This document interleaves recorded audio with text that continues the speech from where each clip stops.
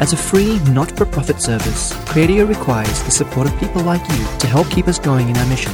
To donate, visit cradio.org.au/donate. Radio. God's social media and the youth. An interview with Father Michel Riemery.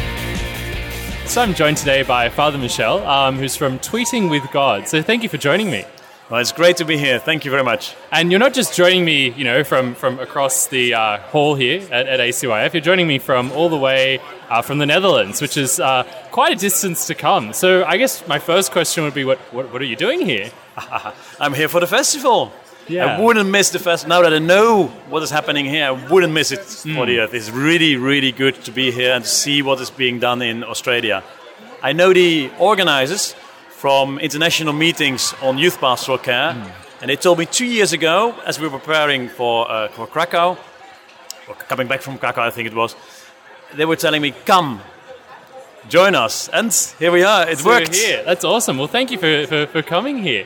I firstly want to ask you about Tweeting with God. How did it begin? What was really the inspiration there? Yeah, it all started very natural, because at the end of Mass I was shaking hands with the people, saying, nice Sunday, and the young people discovered that I was up for a little bit of conversation and that they could ask challenging questions, and they did so ever more. So they brought their friends and they started to ask questions as well.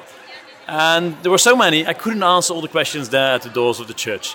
So I asked them, please write down your questions, and I will see how we are going to deal with your questions.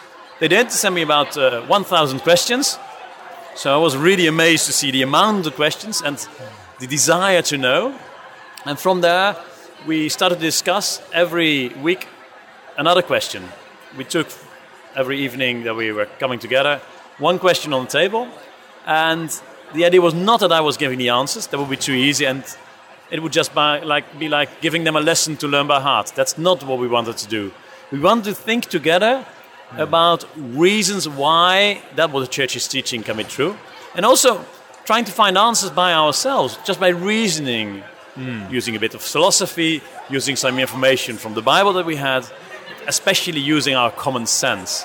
And one of the things we discovered, and I was surprised to see that as well with the young people, that our faith is very logical.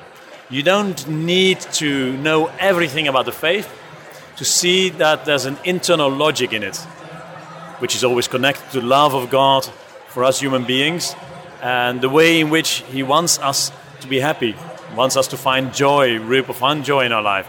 And together with the young people, we developed a way in which a repeatable way, a way in which you can talk about the faith together in a group, and then find ways in which you stimulate others to think with you.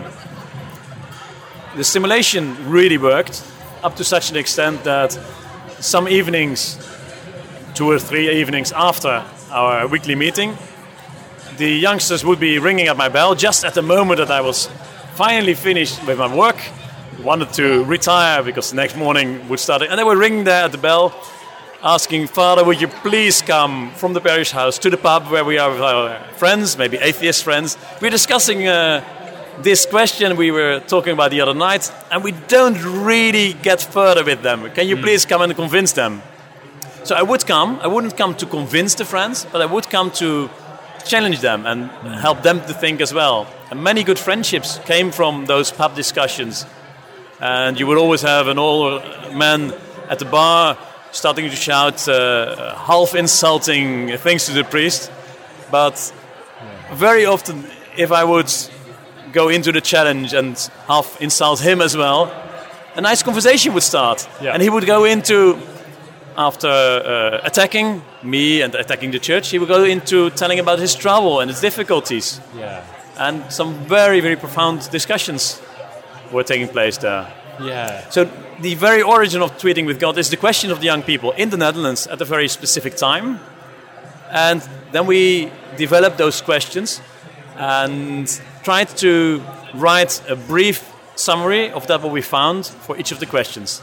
That's the basis of the book Tweeting with God, first published in Holland, and very soon afterwards in other languages, first English and Polish, And now we are about 15 languages and others on the way. So it's really, really growing very fast. That's amazing. Yeah. What have been some of your favorite questions that you have asked, either just for you personally or that you've seen a lot of fruit come out of? Well, one of the questions that comes up very often here at the festival, where many of the young people are at school, is, listen, at school I hear about the Big Bang and this theory of how the Earth came to be and what science is teaching. And then when I go to church, they just tell me the creation story. How should I interpret this? How should I see it? So when you think about that question and you look at it from different sides, the young people in Holland themselves, but also here, when you start asking them, does the Bible lie? They will say immediately no. But when I ask, does science lie? They will start to smile and say, no, that's impossible because science is based on facts. Now, it's helpful to know that the theory of the Big Bang was presented by a Catholic priest, Georges Lemaitre, and it's also helpful to realize that the story of creation can be read in a poetic way, expressing more profound truths.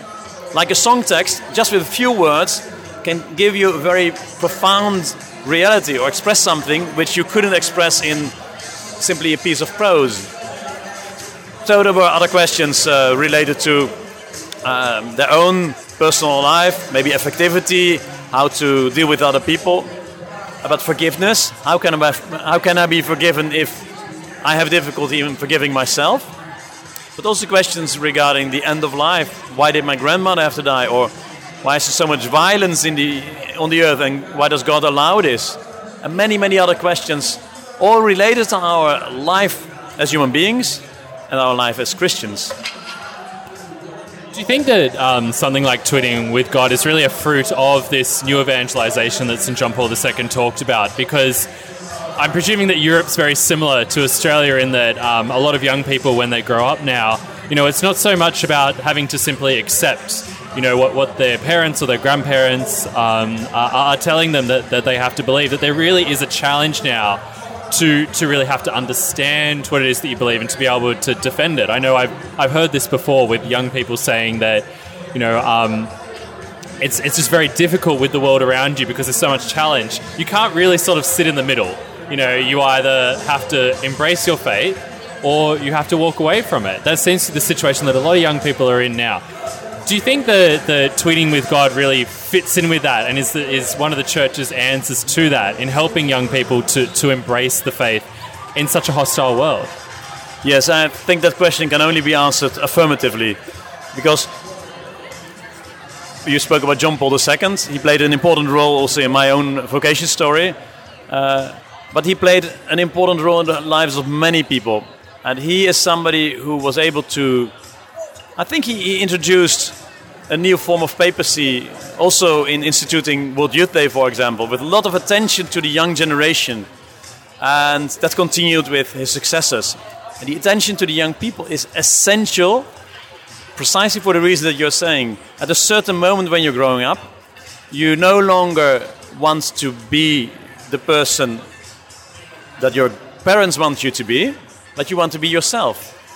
Hopefully you will have learned a lot from your parents and it will be in line with them, but it must be you living, not them living through you. And the same is for your faith. You cannot believe because other people tell you to do so. People can tell you and force you to go to church, but people cannot force you to love God. Nobody can be forced to love. That's something that has to come from your heart. And we have seen that starting from intellectual questions a little bit further away from the heart, like the creation and the Big Bang. Very soon we moved on to questions that were related to our own hearts and the relationship with God. And then, even if they had difficulty believing, the young people would express a desire to have someone like God around, whom they could trust, who would always be there, who would not be judgmental, who would always be bigger and without fault. Something they couldn't always say about their parents. They usually love their parents a lot, but they would always see the flaws as well in what they were doing. And as they were growing up and moving to a new phase in their lives, trying to assimilate the things around them, but also trying to become personal, individual, unique human beings, Treating with God played a very important role in helping them to realize who they were, who they could be, and also that there's no need to get stressed about your life, about the future, because there's so many things which are being asked by the society today. But if you see all that in the light of God, and His presence among us, and the love He has for you, in spite of everything that you may do wrong, then you can be much calmer and it's much easier to be yourself. Now, I'm not going to let you go before asking, you mentioned before that St. John Paul II played a part in your vocation. Do you mind sharing a little bit of that? I was a delegate to the first World Youth Day I attended in Manila, all by coincidence.